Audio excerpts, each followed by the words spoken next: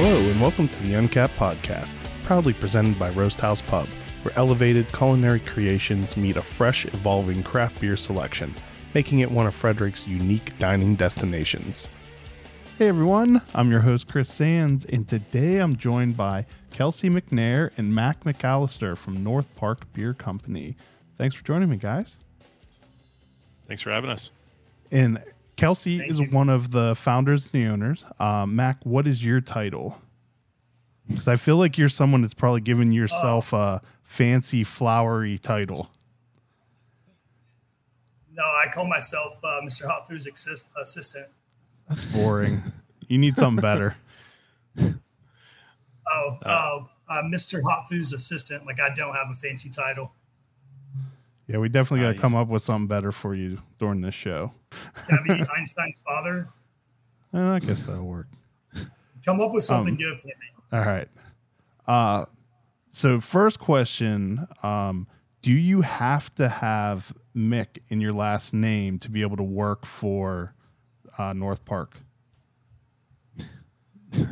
No, just if you want to be in charge. Okay. The only stipulation. If your last name does not begin with MC, need not apply. No, it's definitely not the case. just a coincidence. I mean, 100% of the people I've ever talked to from North Park at this point all have a last name that begin with Mick. So I'm not sure if I believe you. Yeah, if you ever talk to Kelsey's wife, think about that. That's the third one. It's also a Mick. All right, so let's rewind. I guess even further than 6 years, because you just celebrated your 6-year anniversary. Congratulations! Thank you very much. No. You and Ouzel Finch opened up at around the same time. They were just celebrating theirs. Was it 6? Yeah, it was their 6th anniversary also. Right on. What were you doing before North Park was even an idea in your head, Kelsey? Before North Park was an idea in my head. So it had been in my head for quite a while before the brewery actually, came together.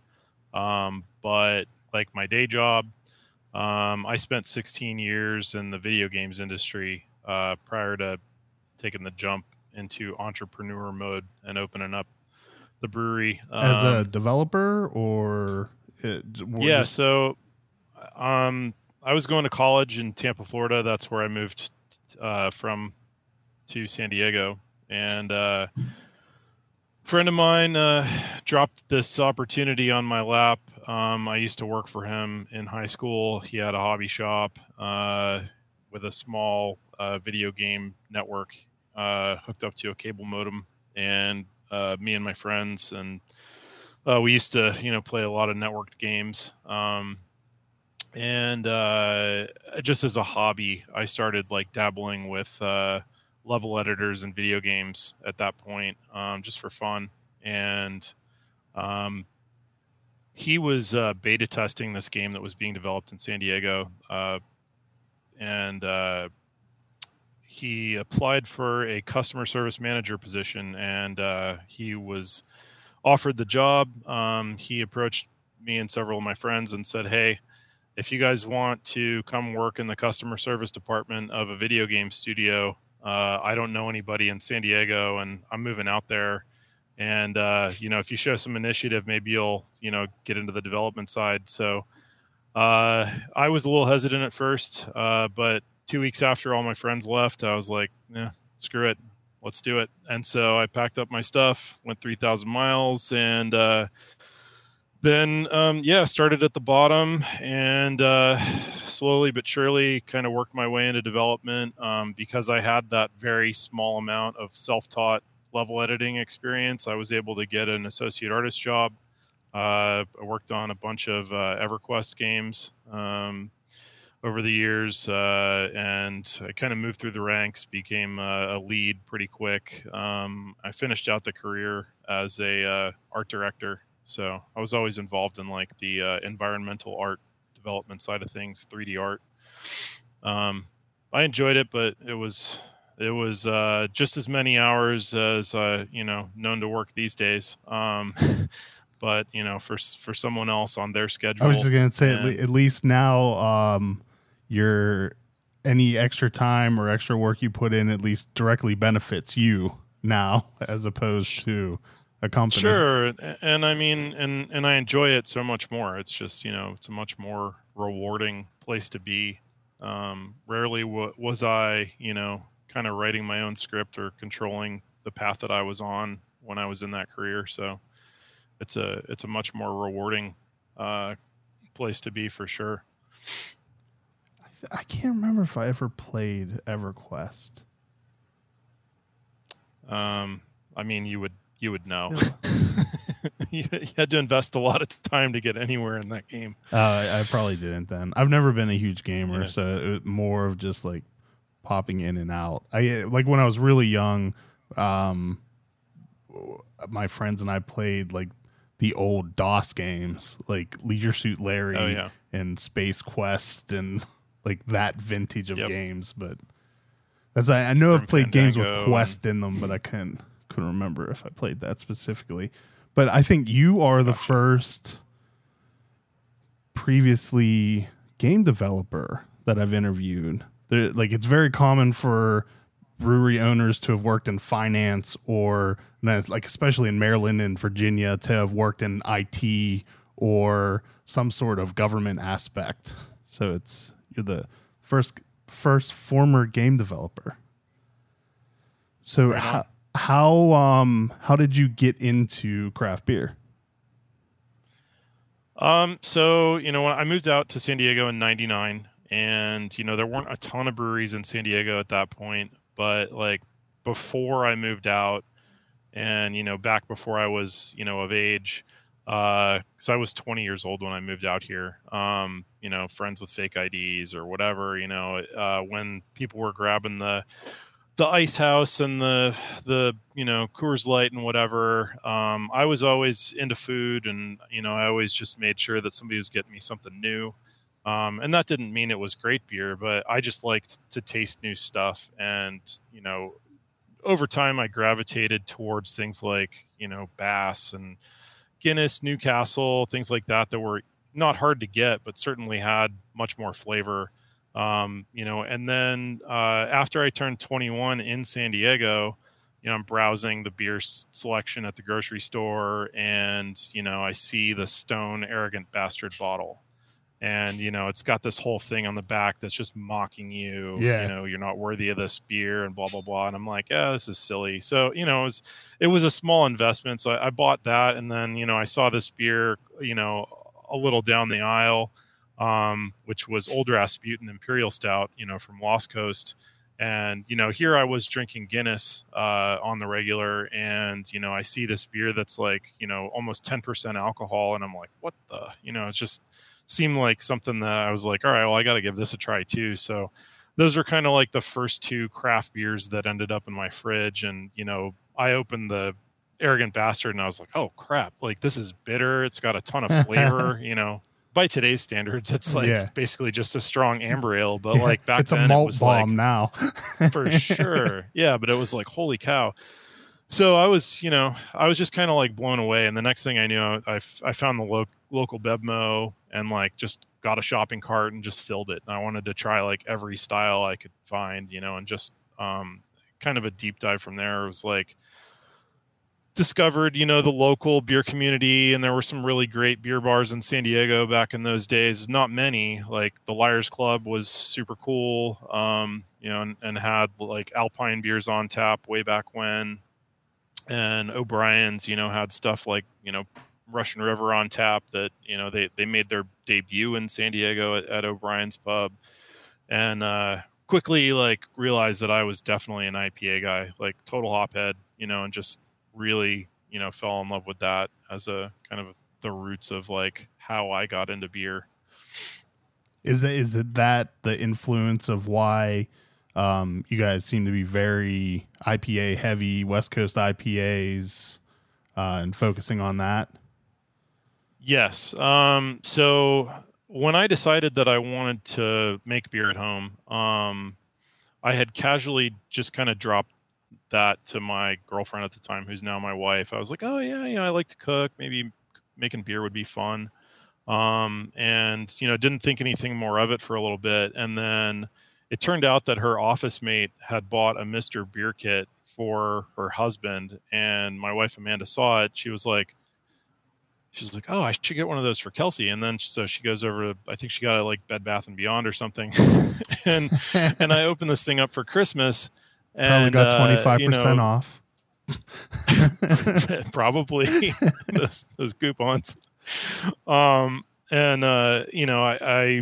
I broke that thing out after the holidays, and made one beer on it, and I was just kind of like hooked on the magic of like the fermentation aspect, and the beer I made was certainly crap, but it was totally drinkable. And the first thing I did was it's like, all right, I'm going to a homebrew shop and I'm going to ask a million questions, and immediately started upgrading little bits and pieces of this kit, and just it started to spiral rapidly. But I brewed a bunch of extract beers for a year, and they were mostly mediocre, and my friends loved them, and I was like, I wouldn't buy any of this stuff. So I actually just I set it all aside, and I was like, you know what, I'm gonna take a much more serious approach to this. I'm gonna do a lot of research. I'm gonna listen to podcasts, read books, and then try and build something that's more respectable and can actually make good beer. And so I took a year off, and then when I came back to it, I had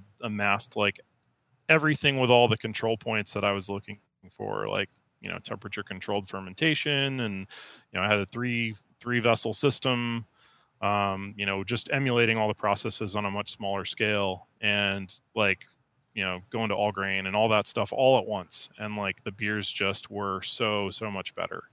I wonder how many breweries have their starting point at Mr. Beer. There have been a lot of my interviews have started with a lot of times it's my girlfriend or my wife bought me a Mr. Beer kit because from expressing interest in home brewing.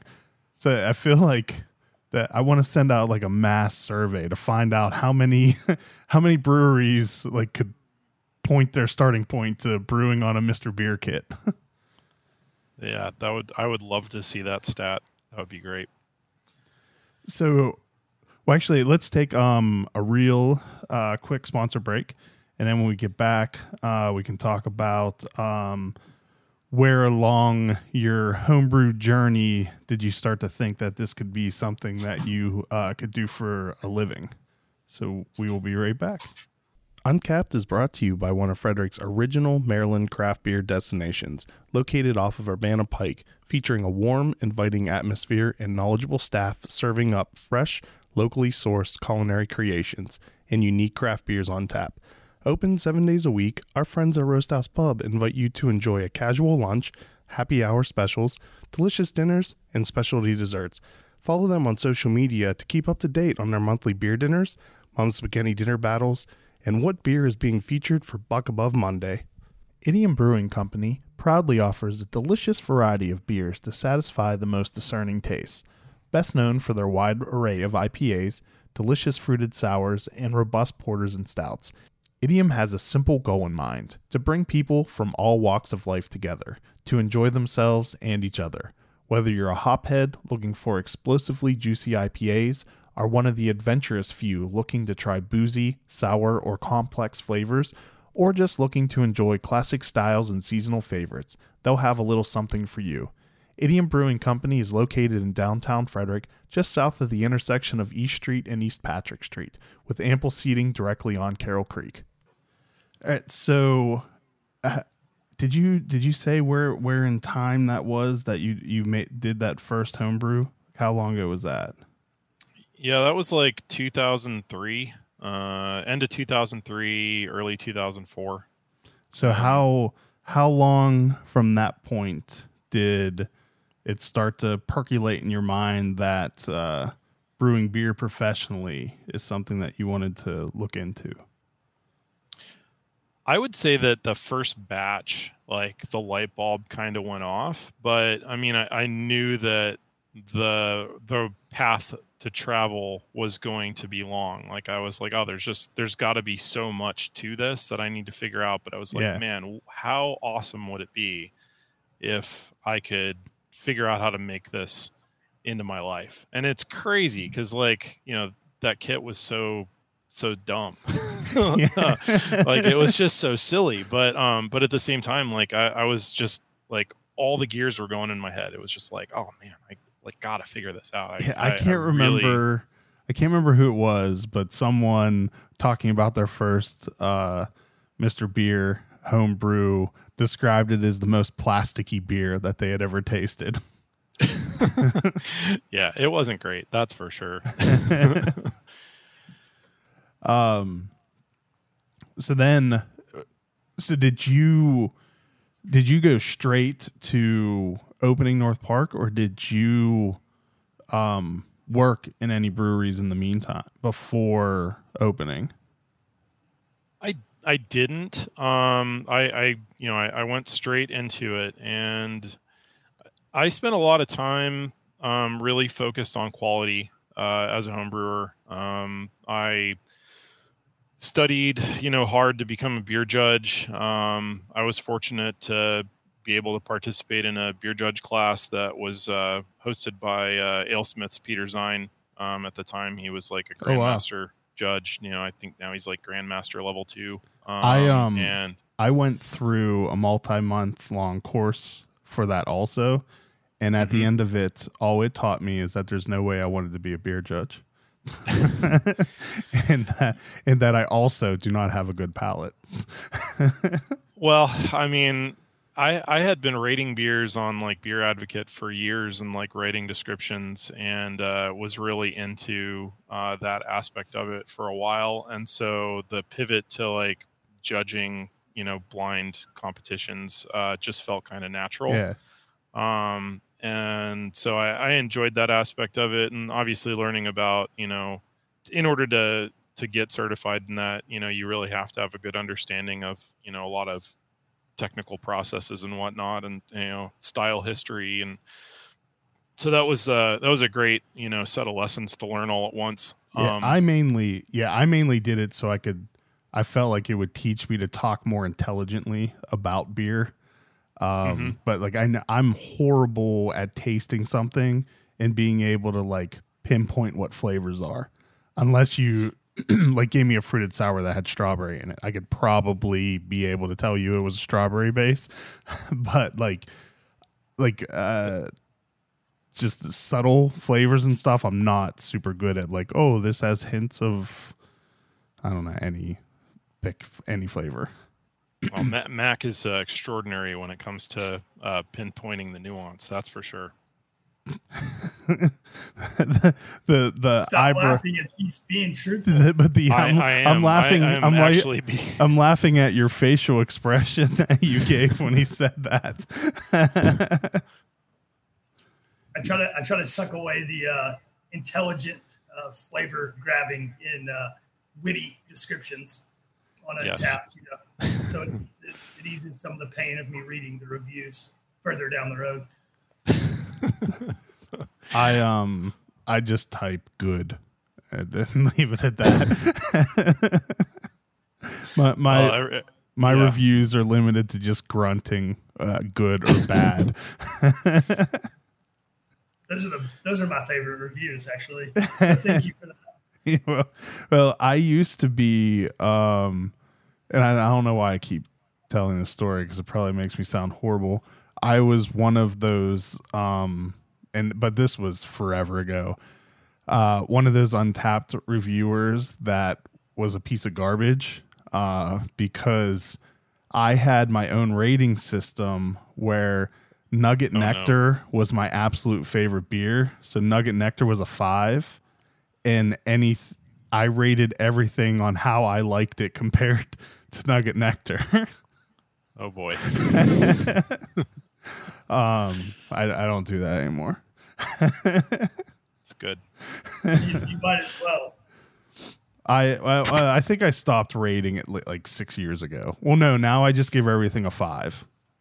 But yeah, supporting local breweries. Yeah, Good on you. I rarely check in, but if I do, I just give it a 5 to offset the moron that I don't like this style 1 star. I feel like I'm doing a justice of balancing out those people. We can't go down this rabbit hole. I'll talk about it for 3 days. Yeah. All right. So you became a BJCP judge. Yep.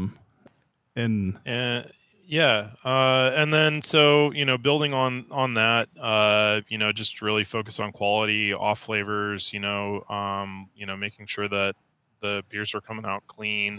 Obviously when you're a judge, and you're home brewing, to generally start entering competitions to get feedback, and the awards started to trickle in, and some of those of fairly significant status. I pulled in some awards on the national level, in the national homebrewing competition, which definitely boosted my confidence. But the fact was that the beer that was hitting the awards over and over again was the beer that is today our flagship, which is West Coast IPA Hop Fu. I at that national level, that beer pulled 3 gold medals and a silver in the span of 5 years, which nobody had really done that with another recipe before. And 2010 was the first one where it hit.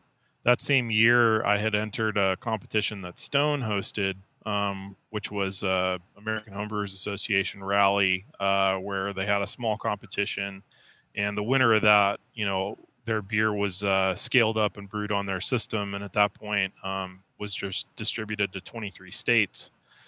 And so between the win with Hop Fu that year and my win at their competition that year, and actually having a beer go out in the market. What year was that? It was 2010. Okay, I remember. I remember that competition. Yeah, so I remember reading about that. That beer was a session IPA, and in 2010 there wasn't really much in the way of a session IPA on the market, especially nationwide. And I know there was some reluctance from like the judging team to get behind it, because like they viewed it as a marketing risk. They were like, well, I don't know, are people going to spend, a bunch of money on a 4.2% beer has more hops? It was like the second hoppiest beer Stone had ever brewed on their system at that point. And so, and it was like the smallest beer relative to the amount of hops. But the consumer response to it was pretty strong. I mean, like somebody pulled a tally off of ratebeer.com, and it was like the second highest rated beer below 5% ABV, within 6 months of its release. And it's kind of like all those little pieces and parts were making me really confident that I had beers that were ready for market. And the opportunity to brew with Stone, gave me some more credibility. And I was already friends with a decent number of commercial brewers, but a lot of them were saying, hey, do you want to come brew, your home brew on my system? So I started doing little collabs, around Southern California. I got to brew Hop Fu with Beechwood a couple of times before Northbrook opened. I brewed a beer with Fall Brewing, the company that's up the street. Brewed a couple other collabs around town. So it's kind of like vicariously starting to really wrap my head around, the nuts and bolts of, how a brewery operates relative to what I was doing at home. And at home, my brewery had kind of turned into a little pilot system anyway. I had a couple of stainless steel conical fermenters and a multi-tiered stainless steel brew house, and just all the similar to where I started. I had a system where all the control points were relatively similar to what you would expect on a commercial system, just much smaller. So I felt like I was ready to go, because I had acquired the information, and I did all of that while I was continuing to work, like 70 hours plus a week making games, which was tough. But, the it would have been a lot harder, I think, to try and launch a brewery if I had, kind of taken a brewer's wage in those days, especially given how capital intensive it was. Yeah. I was able to save some money to put towards, opening this. So, do you have any partners, or are you the sole founder? So I'm the only operational partner. Okay. I do have some, I have a multitude of small, friends and family type, and then some, investors who, angel investor types, that don't have any say in what we do here, but they were catalysts to it getting open.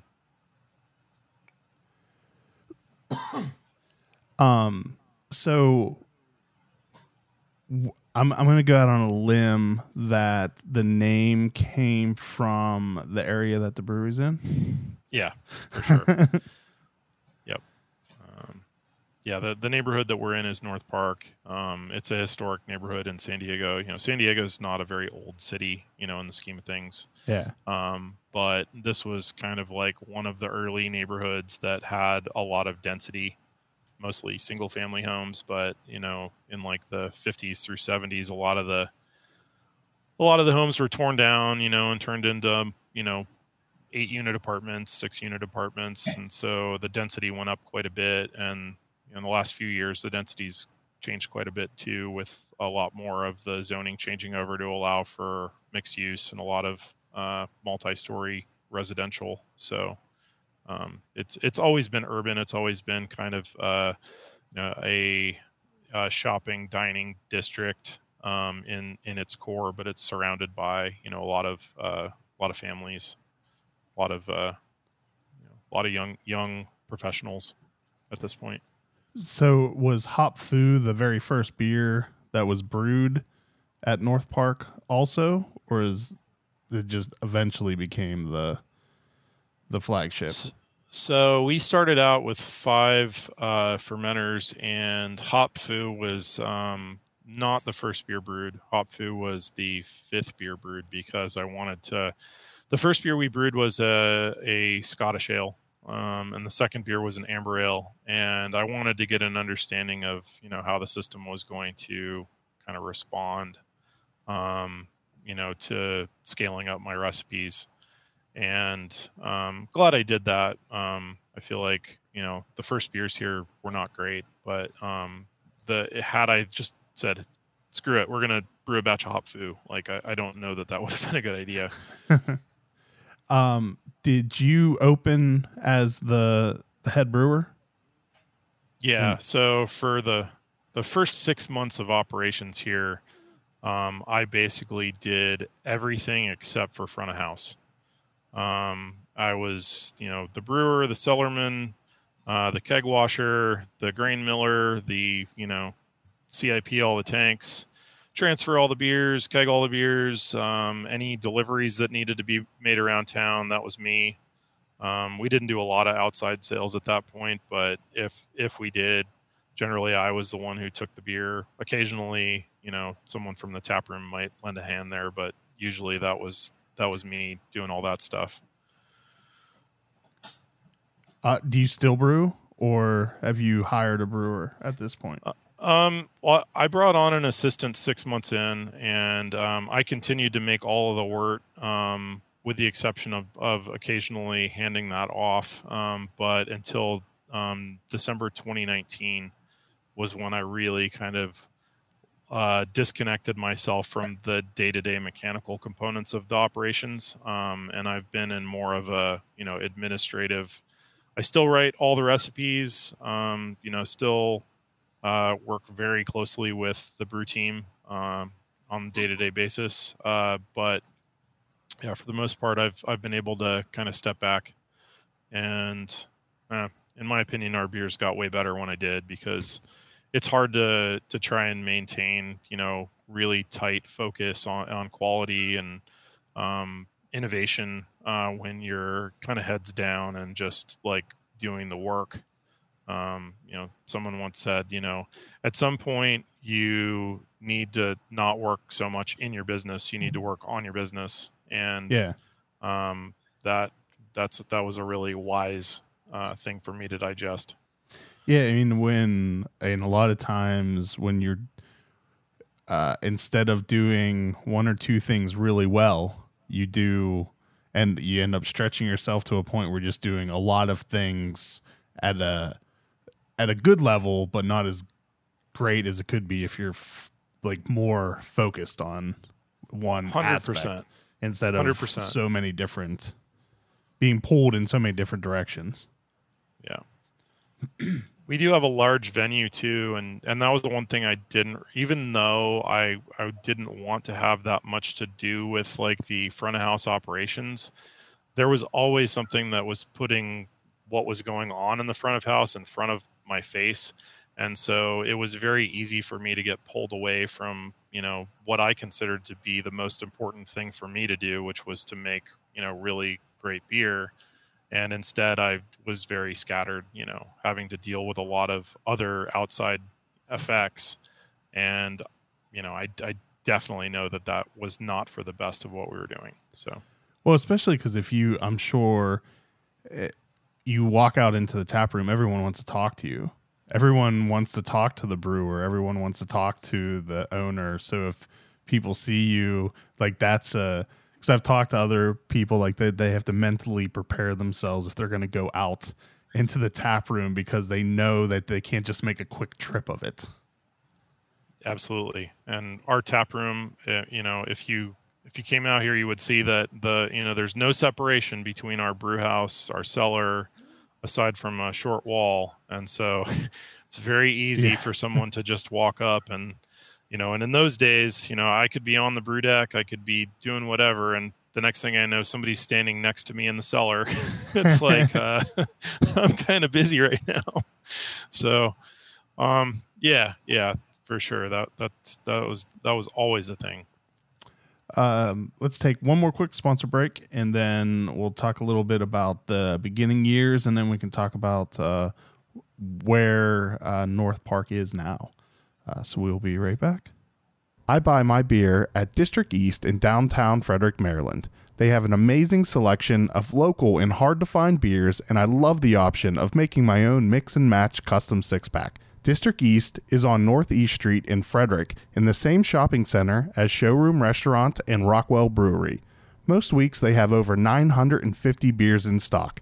Check out this week's selection at www.districteastbeer.com. Are you planning on having custom glassware made for your business? Glassware availability for 2022 has already reached capacity, and it looks like costs will predictably rise this year. Don't worry, ACS Brand My Beverage has you covered with over 6 million units of the most popular glass styles exclusively in their inventory to meet your branded glassware needs right now. Lock in today's lower prices and take immediate delivery, or ACS will store your product for you until you're ready. Email sales@brandmybeverage.com or visit brandmybeverage.com to reserve your glassware. McClintock Distilling is Maryland's first and only certified organic distillery, handcrafting gins, whiskeys, vodkas, and cordials from non-GMO organic ingredients in downtown Frederick. Named the best vodka distillery in the country by USA Today, best gin in the world at the International Spirits Competition, and double gold at the World Spirits Competition for bourbon, rye, and gin.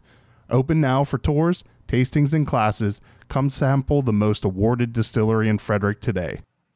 So is that what you originally hired Mac for, to kind of be your bouncer and keep people back? I mean, Mac wears a lot of hats. And as Mac has pointed out to me many times, he's like, why didn't you hire an ops guy? And, when I first got going, I thought I did because I didn't know any better. I definitely would have been in a much better position to execute on all the plans I had in my mind if someone like Mac had been on the team from day one. It's definitely been a really great thing for us two to work together and, realize the goals that I always had that, kind of struggled to find the path to. So it's been pretty awesome. And thankfully he had the proper last name, so he could join the team. But when did you start at North Park, Mac? Let's see, it's March 2021. Yep. Is that right? Yep. Yeah. Yeah, it was right at the end of March. Yeah, because we had a lot of stuff to do in a short amount of time. It was we were going to be able to get back open with not just outside seating at that point on June 15th. So that was always, sometimes I think that I started on June 15th because the lead up to that was just, Kelsey and I were legitimately working like 20 hours a day, like putting stools together, new tables. Like I don't know, we kind of transformed the whole venue, like every bit of it. Like what you see today, I think is, it resembles nothing of what it was like, a year and a half ago, almost 2 years. San Diego was a very closed down area, right? Yeah. It was March of 2020 and it all just shut down. And we had to do a massive pivot on our business model in order to survive.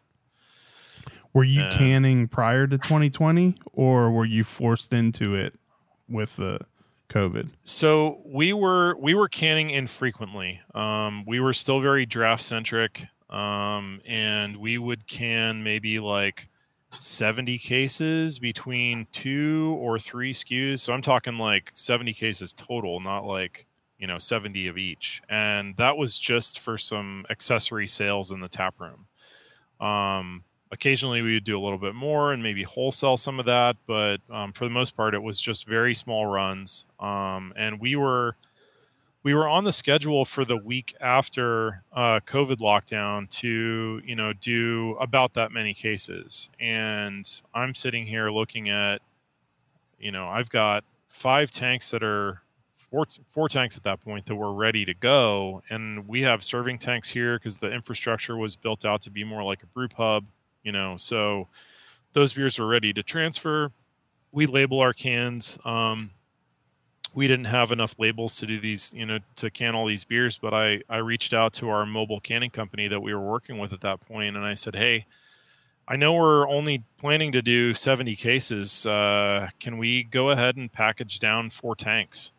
And that translated into, over 500 cases. And they were scale like, up. Yeah. And they were like, yeah, we can do it. It's going to be a long day, but we can do it. And so that's what we did. We labeled as many as we could. We filled up the cold box with more beer than there was ever in it before, because we already had a lot of kegs and stuff in there. And then I reached out again and I was like, can we do this again in 3 weeks? I'm going to have 5 tanks ready to go. And they say, yeah, let's do it. And so, we ordered the labels for the cans we didn't have labels for, and, got that on the schedule, immediately fired up home deliveries that we were doing ourselves, statewide, sales for home shipment. And, really leaned into wholesale. Once we got our labels on cans and started getting our beer around, the next thing I know, our Instagram inbox is just blowing up, and it's all retailers around the state saying, hey, how do we get your beer in our liquor store, our bottle shop? And so we just started packing up cases and sending out cases, and we were just moving as much volume as we could and building the brand in a way that I never thought, was possible. And it really exposed a lot of people to us, whereas before you had to find us in the neighborhood. Like, you had to come to our location, you had to drink our beer, and somebody had to tell you that there was a reason to come here, aside from the fact that you just happened to be in the neighborhood for eating and drinking, or, going to a show. So it was, we leaned into the pivot hard, and we rode that out as long as we had to. But yeah, I think that was a massive brand building opportunity that we seized right away. Was that like a huge kind of growth period for you then, from like the reaching new people and. Yep.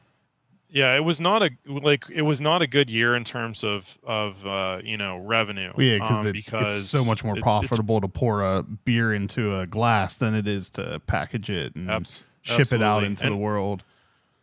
Yeah, and especially when we are leaning into wholesale pretty heavily, and having to discount those cases so someone else can make that margin. Yeah. And but yeah, just the sheer amount of volume that we were able to push exposed people to our beer that had never heard of us, had no reason to hear of us before that. And now canning is just part of what we do. We can 3 beers a week, sometimes 4, and that's just the program. And people are always excited. We have to make new beer all the time. We do have a few regular recurring beers.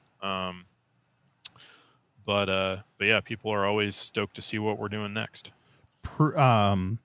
Pre-COVID, were you the new beer, constant new release focus brewery, or were you more core brands before then? We always had a couple of beers that were generally expected to be on tap, like Artist Heart is a hazy IPA that we make pretty regularly, and then Hop Fu. Has always kind of been a quote unquote flagship just because of its history with me, and my homebrew story. But the other stuff, we usually had like a golden stout. We had, a hoppy lager.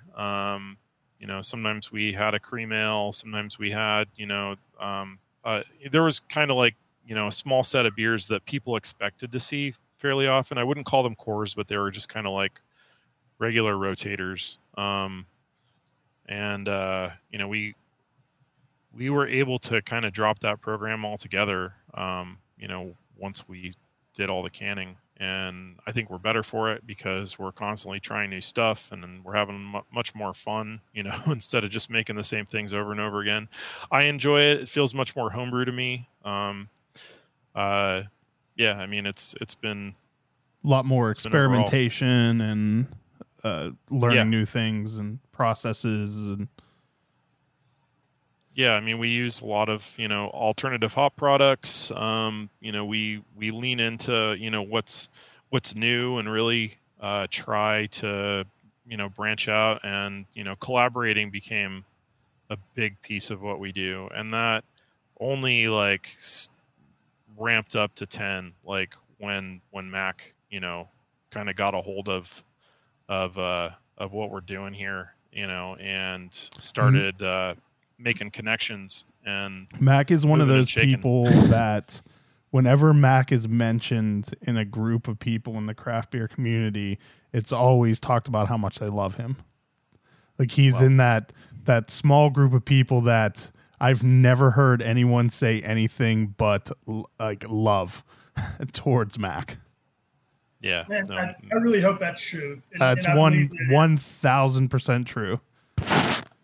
Nothing would mean more to the world to me than that. Truly, just from a brand point of view, because Saturday night that conversation was had between a few people. Did you like that? Yeah. But after your Instagram post, there were multiple people sitting at that table talking about how much they love you. That's the only reason I can get away with it, because it's all love. Truly, it really, really is. Everybody sit at that table, I'm sure I have the utmost respect for. So I never asked what size brew house did you open with, and are you still with the same one? Yeah, so we have a direct fired 15 barrel system.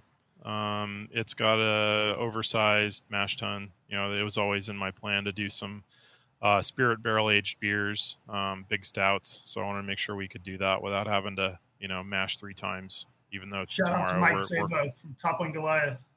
Yeah, we're brewing with Mike right now. We're brewing a big stout with him tomorrow. And we are going to double mash that one because we want to make a bunch of it. That is firsthand evidence of you taking all that time to learn as much as you could and research and knowing what you needed to. Yeah, and I mean, if I could go back, I would change a bajillion things. It's just, I think no matter what, everyone feels that way. You know what you know, and you think you got a good plan, and you can never be as prepared as you think you should be. Yeah. It's just, yep. Hindsight is 2020 is a cliche for a reason. For sure. What size fermenter are you, I guess, in 15 and 30 barrel fermenters? Yeah, we don't have anything bigger than a 30. We've got 3 30-barrel fermenters and 7 15-barrel fermenters, and we've got a bunch of serving tanks in our cold box, which, now we really don't need quite as much in terms of serving tank capacity, but they're there, and they're not easily removed because they're welded to a big steel rack. Oh, geez, so, yeah. So they're there. Here to stay. Yeah. Yeah, no. So, we brew about 4 days a week right now, sometimes 5. Did you end up buying your own canning line, or are you still mobile? We did, yeah. It just didn't make sense at the rate at which we were canning that, because we moved into a weekly cycle with the mobile canner pretty quick, and just seeing those bills come in, I'm like, we have the ROI for your own would rapidly take place once. I think that is definitely at least one good aspect of the last 3 years is that, as long as the capital outlays and everything worked out fine for the brewery, for sure. It as a consumer, it was good that so many breweries' timetables for when they planned on buying a canning line and packaging more beer was moved way up. So there's a lot more to-go options or just options on the shelves for the consumer now. Yeah, a lot more beer out there for sure. Has the in-house business returned at all to pre-pandemic levels, or is it still down for over-the-bar sales? It's different.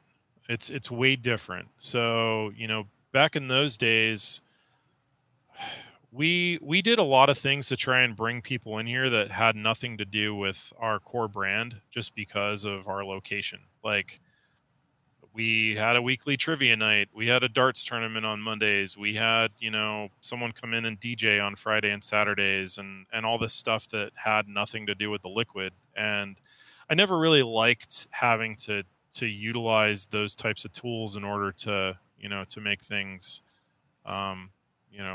busier, because we weren't getting the right customers. Like the people who would show up for trivia night, that was the only night of the week that they would show up. Yeah, they're there for trivia. The beer just is an added secondary. Yeah. And so while our kind of like Friday and Saturday night revenue don't see the same level that they once did, the Sunday through Thursday night revenue it's all way, way, way, way higher. So we've kind of normalized in a position that has really elevated our position. So, and we have, people are excited about the beer now. They, people come in for our cans on Wednesdays when we release them. And we have regulars that are so excited, to come in and check out the beer. And it's like some of these things, like, just because it was kind of my expectation that like we would kind of trend back into some normalcy. I remember having a conversation with Mac about like the trivia night thing, and he was like, "Don't do it." He's like, "We shouldn't do it." He's like, "We should not bring it back." He's like that's not what you want. And I was sitting here thinking, I was like, well, there's some residual, profit that we can probably pull from that. And then I said, all right, fine, we're not going to do it. And, I'm glad we didn't. I'm really glad we didn't. And I'm glad we didn't bring back a lot of those things that ultimately would have cost us money at the expense of like doing what is core to this brand, which is, making great beer, standing behind it, and I think now, like, we have the customer, like our customers that come here because they love this beer, and that's what is driving the ship from the point in the day that we open until the end. It doesn't deviate from that, and the numbers are good.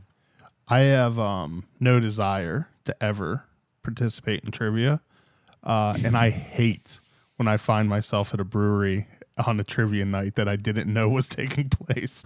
Well, I mean, my whole thing is, not to talk too much about it, Kelsey's heard this ad nauseum for almost 2 years, is what do we focus on? What do we do? We make great beer, we hope. If it's not, we strive for that.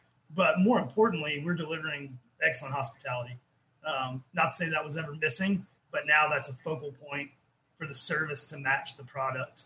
And I believe that we get a ton of repeat business, and we've developed a ton of regulars because of our staff. And I would like to go on record saying, and I'm sure everybody feels this way, our team is absolutely freaking exceptional. They are amazing humans and team members. So I think that's a big change for us as far as the operations have gone, because we can have the best product for sure, but if the people delivering it are not exceptional like product, you can go somewhere else and you can get a beer a lot cheaper and maybe get some great service. So I think that's one thing that I'd like for us to be able to focus on too, is what changed was that level of service. I mean, having and coordinating all those other things has got to be a headache too. Like, just because you're depending on other businesses, other people to show up on time and to like. But it feels gimmicky though, right? So, at least from my experience, and really my experience, except for about 2 years, has always been in operations, is when it feels like you're having to bring people in, it's a gimmick. So people kind of subconsciously think, oh, this place must be struggling. And, that's why we don't do a happy hour. We don't feel as though we should discount our product because it seems like it's driving the wrong message. Not to say that we're against doing things like that, but it doesn't feel like what we are as a brand, just like trivia or bands or so on and so forth. Where do your beer names come from? Who comes up with those? Because I like Art is Hard. What's the story behind that? Well, that one, I mean, so sometimes I'll pull references from my personal interests. Sometimes it might be, a nod towards something in the neighborhood. In the case of that, it was sort of like three things kind of falling all together at the same time. So I had always wanted to make a beer named that because I'm a big fan of this band called Cursive, and that's a song that they have. And it's kind of ironic now because, like, back then I was a West Coast brewer and I wasn't into, making hazy IPA so much, but I saw the trend and I'm like, well, we should make one. But I kind of leaned into it in a different way and said, I'm gonna try and make this beer based on what I think it should be, and not what the best examples are. And that wasn't at the time anything I knew, because I couldn't get my hands on what the best examples were. I wasn't drinking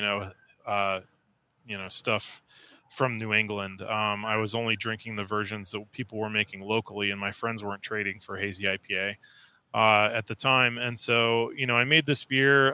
North Park at the time had an annual festival called the North Park Festival of the Arts.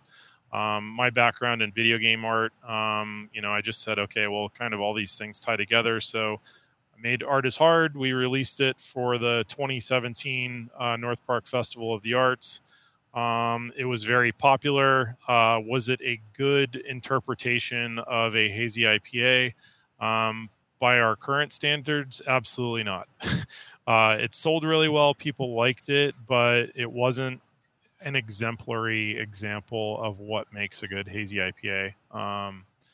But yeah, just to, kind of where that name came from was a multifaceted approach. A lot of it's personal references. Hop Fu was a personal reference from an experience. That one was kind of funny. In the homebrew days, I was dabbling with double IPAs. Another homebrewer that I was studying with in the BJCP class was also attempting to make a double IPA, and he's like, "Oh, we should meet up somewhere and sample them side by side whenever yours is ready." And we met up at a Strong Ale Fest at Pizza Port, and he pops open the bottle and pours it, and I pop open my bottle and pour it, and he can smell mine like sitting across the table before he's even got the glass. And he's like, "Whoa!" He's like, "Your hop foo is better than mine." Like, and that wasn't the name of the beer, but just like a martial arts reference. And I was like, I'm going to name a beer that someday. So yeah, I mean that's kind of where it comes from. And some of it's random, and sometimes we throw it out to the team. Sometimes Mac has an idea. Team members have ideas. It just kind of depends. Obviously, with all the collabs that we've been up to these days, that's a team process. So, what about the best jokes are the ones you have to explain? Well, so if you're familiar with Green Cheek, Evan tends to have some names that are kind of long, and when we were we had like this little text thread going, trying to come up with a name for this collab we would do, and it just kept going around and around, and then I was like, "Oh, I got it," and I just kind of threw that out there, and it stuck. And there wasn't really necessarily a kind of a hidden joke to it at all. I just thought that was a cool beer name. Yeah, that was a fun one. So Mac, how did you get into craft beer? How did I get into craft beer? I would say Yard House. I worked there for a long time as a bar manager, as an assistant general manager. Oversaw the bar program at like 4 different locations back when Yard House was kind of we would get some really rare beers. Like we would get Dogfish 120. Like if we could get, do you like that beer? Are you a Dogfish 120 fan, or are you in my camp of that it's disgusting? No, I was just in the camp of we're going to have a really big day. Oh, it's going to draw people in like crazy. But this quarter is going to be great for my bonus. I love that beer. I drink it many a time. I'm not sure if I can say I love it, but a time and a place, I think. And back then, to have that, I'm sure I bragged about it to my friends when they didn't get it. That was one of those beers I sought out, and then when I got it, I was like, "Oh, this is not what I want." And I absolutely love 60, 90, then not 120. No, it was just a spectacle. I would wait every year for the emails to go out, and I would get 2 Sixtels, and they would. It was wild. I mean, you're talking 8-ounce pours, and the kegs are popping in less than 10, 15 minutes most times. There's so many people in your house. A friend of mine last year got a 6-12 120 for his house. Wow. Why? Yeah. It's psycho. It's too much. They don't even know what the ABV is. It's him and his dad's favorite beer, so they got a 6-12 of it. Well, I was served a pint of that beer at a bar once. I ordered it, and that's what was given to me. And I think I was 23 years old at the time. And wrecked. I ordered a second one. Oh, man. Every year at Live Fire, they pour pints to Plenty the Younger, the only place in the city. But they're just, it's such a subtle flex for them. Oh, we have so many kegs of it. We'll pour you pints. That's still one of those unicorns that I've never gotten to try. It's good. Hopefully, it's good stuff. Hopefully it is delicious. Hopefully we can have it on tap this year. TBD. They have it. Yeah, to answer your question, Yard House. Okay. Is that where you were before you came to? I was at, when I left Yard House, I was at Barley Mash. It is the largest kind of, I guess we would classify it as a sports bar, but it's right on the corner of 5th and Market in downtown in the Gas Lamp. 700 people capacity, but it is a scratch kitchen. Chef Kevin's pretty famous in the community, one chopped, and he's been on Bobby Flay and all that kind of stuff. What's the name of it again? Barley Mash. I was there every year. I think Sports Illustrated. It's been around for a while, right? This will be the 9th year. Yeah. They just had their 9th anniversary this year, so it'll be coming up on 10 years. The last time I was in San Diego, I went there. It was good. Yeah, it's kind of a destination spot. It's mostly where you would hit up. So yeah, I was there before Kelsey drugged me over, wouldn't let me give a 4-week notice. Yeah, I was staying in the Omni that's connected to the stadium. So we walked right over into the Gaslight district. You're close. Oh, I had a question. Now I lost it. Oh, so Pirates are better. Kelsey had a subtle flex of his gateway craft beers being Old Rasputin and Arrogant Bastard. What most people, it's like Sam Adams or if it's really adventurous, it was Sierra Nevada Pale Ale. What were yours, Mac? First one that made me really love craft beer was Sculpin. That was the one that really got me hooked. And then from there, I gotta give a shout out to Nate Sirocco from Tornado. It was my neighborhood bar when I first moved to San Diego. I would go around there, and he would always, we'd all have West Coast, Pliny, and they had a hazy on from Beechwood called 28 Haze later, and he poured me a pint of it and reluctantly served it to me and said a bunch of mean things to me as I just downed it because it was delicious, and I couldn't get over what I was drinking, and then my spiral happened thanks to Henry Wynn at Monkish. So it was Sculpin, then Beechwood, and then Henry, and Henry provoked my whole love of operating and kind of the brewery model and my love of beer. Foggier Window, still, with the exception of North Park, obviously I'm a homer at this point, but Foggier Window to me is still the goat of hazy double IPAs. It is still legendary. I don't think I've ever had that. I haven't had a lot of Monkish beers. Have to change that for you. Got the Holy Trinity. Picture Nelson Galaxy. Yeah, it is still fantastic. You can edit that part out. I don't want Henry to get too much shine from me. I'm lazy. I do very little editing.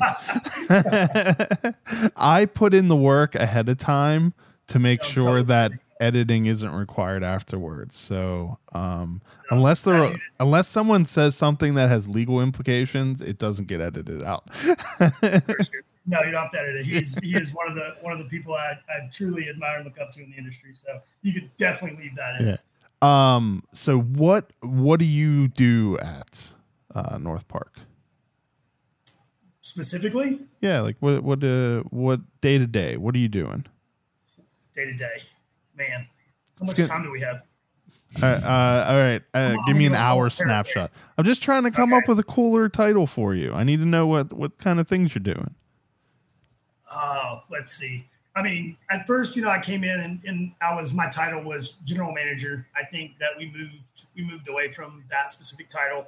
I don't run the floor day-to-day operations anymore. We have two really great shift supervisors and one exceptional taproom manager that Kelsey and I promoted up. So he kind of runs the day-to-day scheduling, things of that nature, orders. So I oversee those three managers. They report to me. I think Kelsey and I work pretty synergistically well together, coming up with beer names, coming up with, what hops we're going to use in beer, what style beer we're going to do, brew schedule. Let's do a hazy triple IPA. Let's do a double. Let's make a double batch of West Coast. It's time to get some more lagers on the board. I reach out to a lot of the best humans in the world that are also in the industry, and we have some collaborations, set those up, because it's fun making beer with your friends. So I try to spearhead that part of the business. You're going to be doing a Kushwa one, right? Well, Yeah. TBD. Yeah. You know, if Ben said Garrett was going to send the email, I haven't seen one in my inbox. So if you see him, go ahead and tell him to fire that bad boy off. Garrett's a little slow sometimes. It's okay. Well, we're gonna. He's a busy man. Well, we know all about that. So yeah, and then I just recently took over the wholesale operation too. So I oversee. I would say that basically everything that Kelsey doesn't do on the brew side, I take care of. So he's kind of director of brewery ops, and I'm kind of director of retail and wholesale operations. So he does one side, I do the other. All right. I'll let all that process. I'll come up with a cool title for you. I think my email signature says director of retail and sales operations. That's too boring for you, Mac. We need something. I love that. You need more flair. That needs jazzed up. Flair? Yeah. I'm gonna have to put a poll up on my Instagram or something. Yeah. I'm gonna tell them what I'll get on that though. Won't be able to use those. What do you have anything coming up at North Park that you're excited about right now? You just had your anniversary party, so obviously I'm sure you were excited about that, but I'm a little delayed in talking to you. So you're probably just resting a little bit right now that anniversary parties typically aren't super easy to pull off. There was a little bit of Kelsey graciously let me take like half a day off yesterday. He would have that's take a day off. You have a good boss. The work the work doesn't have to stop. So I just slept for like an additional 5 hours yesterday. So that was nice. I got recouped because Wednesday is always shipping day, wholesale and direct to consumer. So I usually start my day at like 3 a.m. today. So getting a little rest yesterday was nice. But I would say, I mean, we're excited. I mean, we've got Mike in town for the Top and Goliath collab, which is super fun. I know I'm stoked for that. And then we've got some friends coming in town for Mosherland and Ube Day for the festivals, where we're going to brew some collabs with Lavery from Widowmaker, and then Dino and Mike will be in town, and then Marcus from Weathered Souls. So it's always fun to get to see all your friends. Yeah, you know, I went to message you this morning, and it was like 7 a.m. here, and I stopped myself. I was like, wait, it's 4 a.m. there, and then I looked and saw you were actively online at that time, and I was like, oh, well, now I know why, because I was like, why is he up so early? That's ridiculous. No, I mean that's what it takes. I mean, there's a lot of people that are involved in the success of North Park Beer Company, but I think that the two people spearheading that movement with the help of some really exceptional people are Kelsey and myself, and it takes many hours in a day, and get up early and get started, and to get done everything that needs to get done. We like to be small, so you got to work a little bit harder that way, but that's all right. We love what we do. Do you have any festivals coming up that you guys will be going to? A bunch. Yeah. So we got invited to the Answer. So the first time they've ever had any guests at theirs, they're going to have 8 breweries. So Andy from our good friend from Black Ninja reached out. So we're going there. We're dropping a collab with the Answer next week, and they're dropping one next week as well for their anniversary. And then there you go. See that? There he is, the homie. Yeah, so we got to give a shout out to Andy at Black Ninja. So we're going to be hanging out with him end of this month. And then I'll be at Snallygaster. And then I think Kelsey's going to go to Zool end of October. And then hopefully we're both able to make it down to Civil in November. We've got a new spot opening, so targeting November 1st. So we won't be able to be away if that isn't going like it's supposed to. But yeah, on the books, 3 or 4, with a couple more 2 or 3 more that we're going to be sending beer to at the very least, if we can't be there in person. Awesome. All right. What is the best way for people to keep up to date with the goings on at North Park? I think our Instagram for sure, at North Park Beer Co. We just hired one of the best professionals in the business, Leanne O'Neill, to come on board as our communications manager. Already made a huge impact. She kind of spearheads our social media and communications. That's definitely the best way to stay abreast of what is going on in the land of North Park Beer Company. And then if you are a glutton for punishment, hop on those Facebook fan pages, and they'll keep you posted as well. You guys have time to answer some stupid questions? Man, I thought that's all we were going to do today. Well, I mean, I guess stupider questions. I already asked a bunch of dumb ones, but I thought we were going to do. Yeah, rock and roll. All right. A lot of these Mac has already answered, so we'll let you take them, Kelsey. We're just going to start with the first one that Mac is very wrong on, and I feel like you're going to be wrong too. But who would win in a battle between a ninja and a pirate?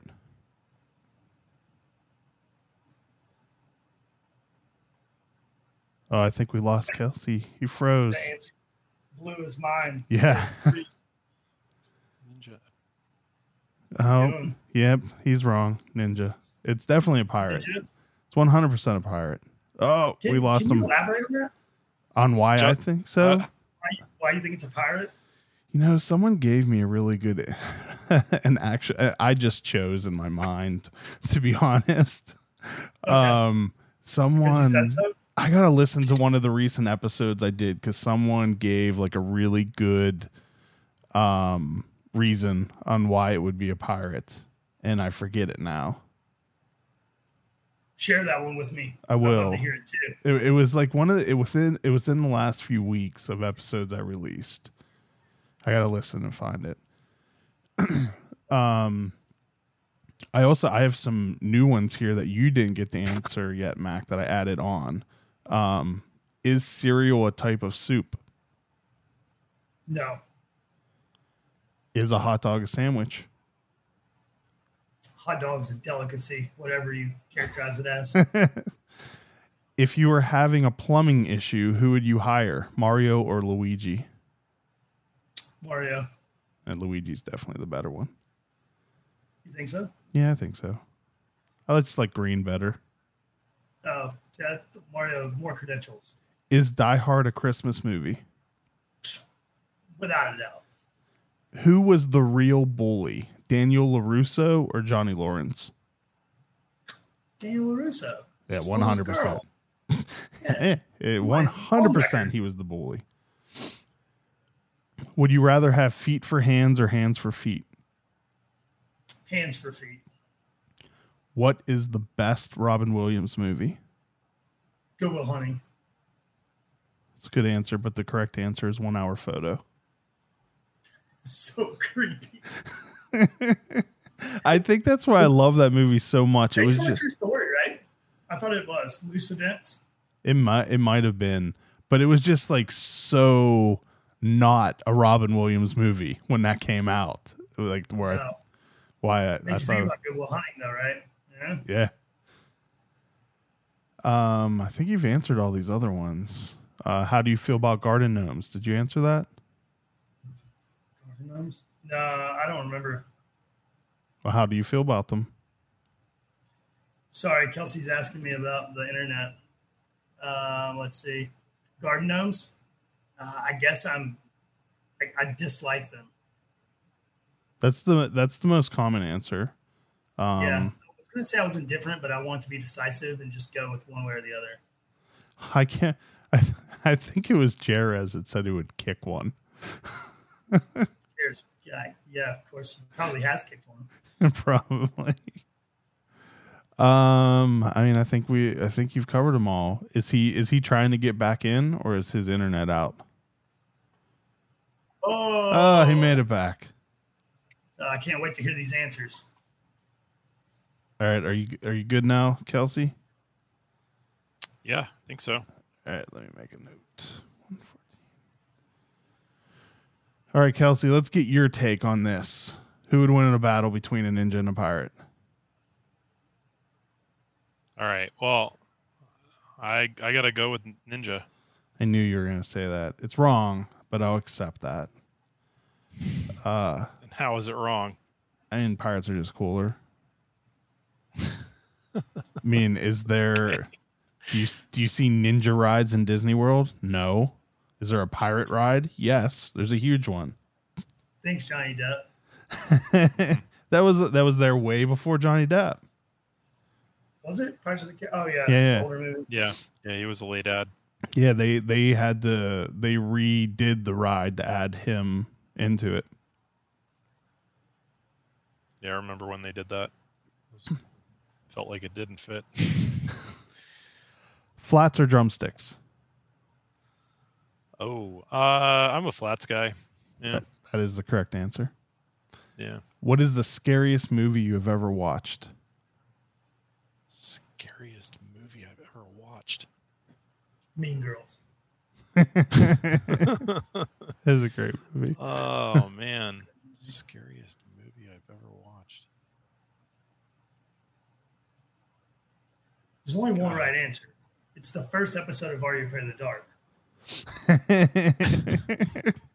All right, I'm going to make that that I haven't had a correct answer for that one yet, but that's going to be the correct answer now. Still freaks me out. What's scarier, aliens or clowns? Oh, clowns. That's alien correct. Clowns? Oh, an alien clown. That would be really bad. Yeah. Hadn't even thought of that before. Name a famous person you would love to meet.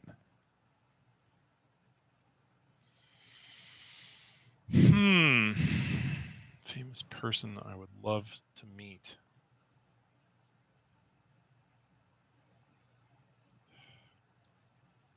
It's like impossible. I mean, if you're someone who doesn't care about famous people, that is a correct answer also. No, well, it's not that. I mean, there's just so many points of inspiration, like in various parts of my life. I don't know how to like narrow that down. I'm going to get to meet one of only 3 celebrities I care about at all this weekend. Who's that? Kevin Smith. Oh, nice. I'm going to go. He's doing a meet and greet before the viewing of Clerks 3 in DC on Saturday. Awesome. Probably super fun. Yeah, I can't wait. Because he's supposed to be like, they always say don't meet your heroes, they'll disappoint or something. Like, I've never read about any of his fans meeting him and not walking away with it, just being amazed at how great of a person he is. Like, he is who he is.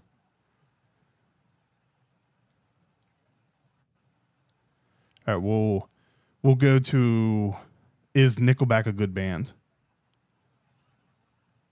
No. You're not excited about the new single they dropped? No. New album coming out in November. Won't be getting it. No. What is the best color of Starburst? Pink. Correct answer. What is your most prized possession? My most prized possession. Man.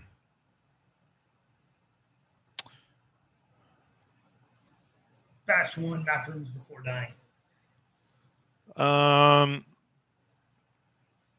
don't know. So it's sentimental. I have this unusual box of trinkets that belonged to my father. My father passed when I was young, and half of the stuff in this box I have absolutely no understanding of what it is or why it's in there. Yeah. But that collection of oddities, I think, is probably my most prized possession. That's a great answer. What is the best gift you've ever received? Oh, gosh. I mean, it might have been that Mr. Beer kit. that definitely would rank in there. At least it had an effect on your life. Yeah.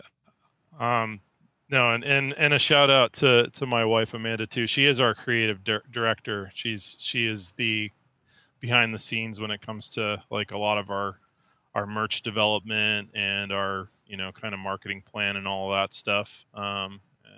Sometimes she doesn't get seen out and about, but she's definitely a critical piece of the team here. So. Best fast food French fries. Defend your answer. Ooh. Best fast food French fries.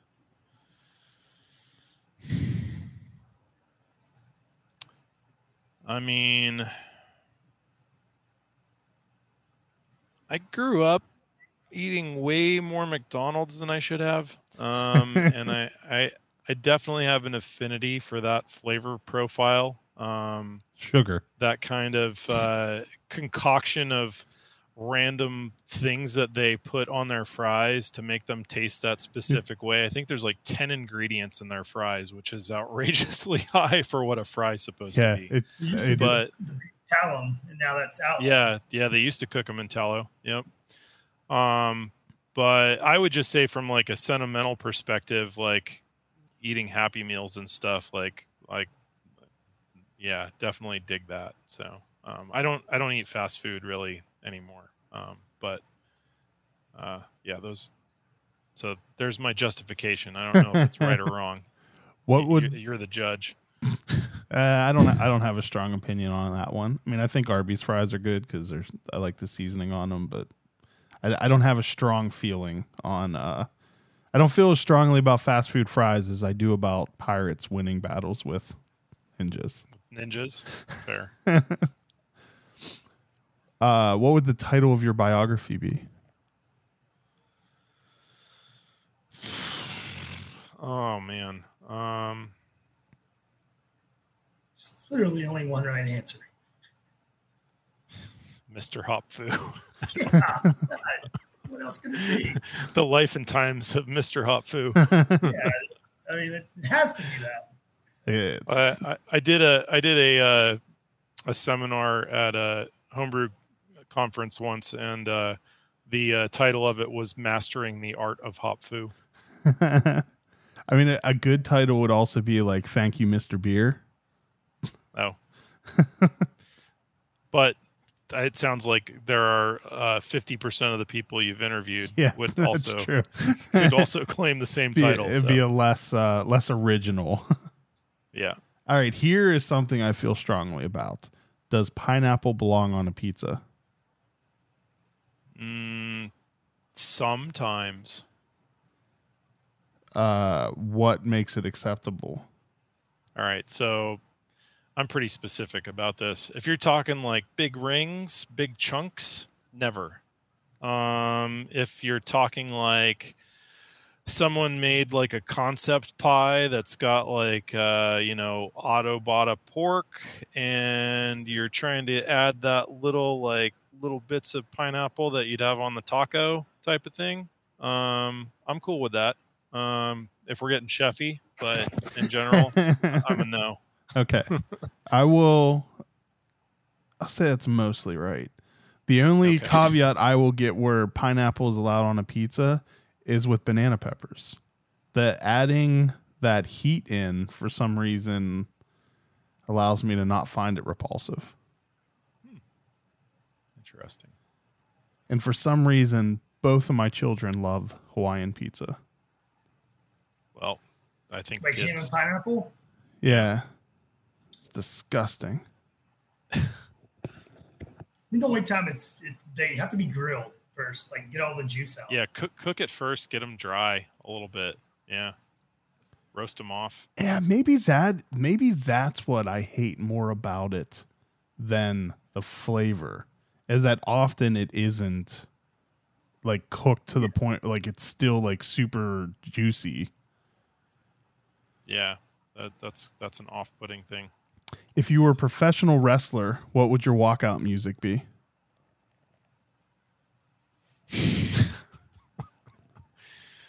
I'll let Mac answer that one for me. What do you think, Mac?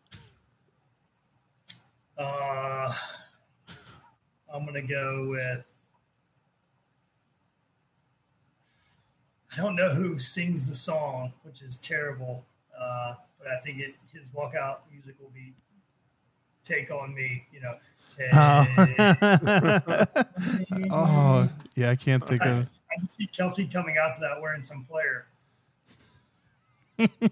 Maybe some doves flying in behind him. For sure. Yeah. You go. Great video. It is. Who does the little videos and the art for North Park? So we work with if you're familiar with Humblesea. Yes. Frank, who is one of the co-founders over there. He actually owns a design studio called Good Knife, and we've been working with them for a few years now on our can art. And so my wife Amanda, our creative director, she works with them, and as far as the videos go, we get those assets from Frank and his team, and then our social media coordinator, communications manager Leanne now is going to be taking over that effort. But we've had some fun stuff. How many pairs of underwear do you pack for a 3-day trip? 4. It's a good number. I go with 5 just to be safe. Do you pack one in your carry-on? Yes, I pack a change of clothes in my carry-on. I've never had my luggage lost, but I do not trust that it won't get lost. Well, I guess for a 3-day trip, I wouldn't check a bag. You specified 3 days, so unless I'm packing a bunch of large format bottles. Are you guys fans of the Magnums at North Park? We've been known to pour some mags, that's for sure. What do you do? Big stouts or barrel aged sours in those? Always stouts. We don't typically dabble with the mixed firm stuff these days. Our space is pretty small, and it's hard to segregate out, funky bugs and spirit barrel aged stuff. What are you watching on TV right now? Let's see. Been watching stuff with our daughter. We just started watching the new season of Lego Masters. There's a new season? It ended up being a snippet. We thought we were sitting down to watch an episode last night, and it ended up being an advertisement for Jurassic, whatever the new Jurassic World movie is or whatever. She-Hulk, usually whatever's coming out from MCU stuff or Star Wars, and then as far as other things, just started watching The Patient, which is creepy as fuck. First F-bomb on the podcast, and it wasn't me. Oh, sorry. I just realized that we've been keeping this clean. You can, you don't edit. But I don't swear, but I don't care if my guests do. I've been told to F off during episodes. So. All right, well, I'll F off for that one. Yeah. Sorry about that. And trust me, there was plenty of swearing in the episode that I recorded during the Brewers party at the Mortalis Festival. As I can imagine. Yeah. I think it was to the point I even actually clicked the explicit tag for that episode. Nice. Wow. I have to click it for this one. In a lot of Dave. What do you think of She-Hulk?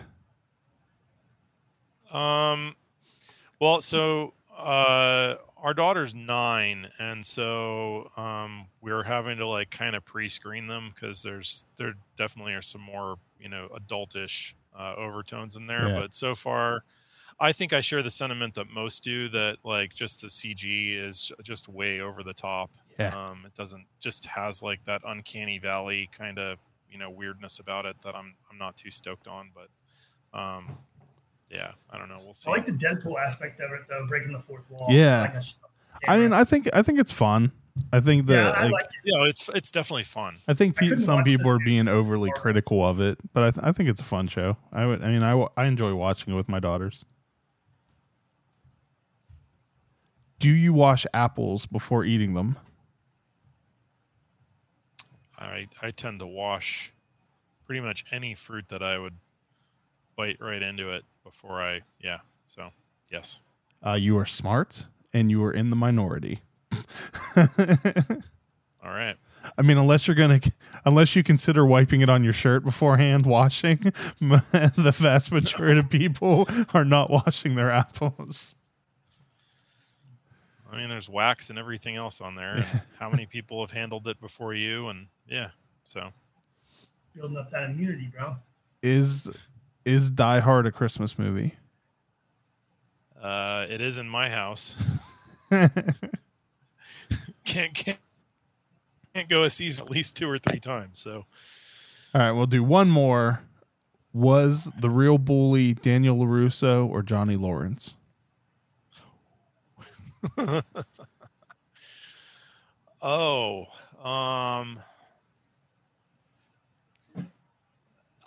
It kind of goes both ways, but I gotta say it was Johnny Lawrence. It was definitely Danny. He was the instigator. And the Cobra Kai really leans more into him being the bad guy. Yeah, they're telling Johnny's story. Yeah. Luckily, he got it out after all these years. Yeah, that's true. Yeah. All right, gentlemen, thank you so much for your time this evening. I love your beer. It was definitely that I can't remember what you had me try at the festival, but that was one of the best beers I had that day. It was phenomenal.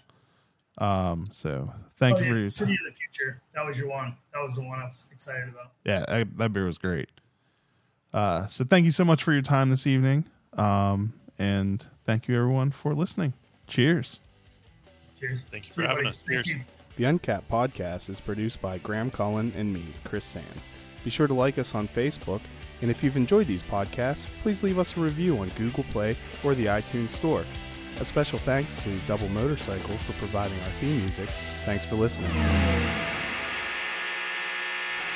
Oh my God, that's good.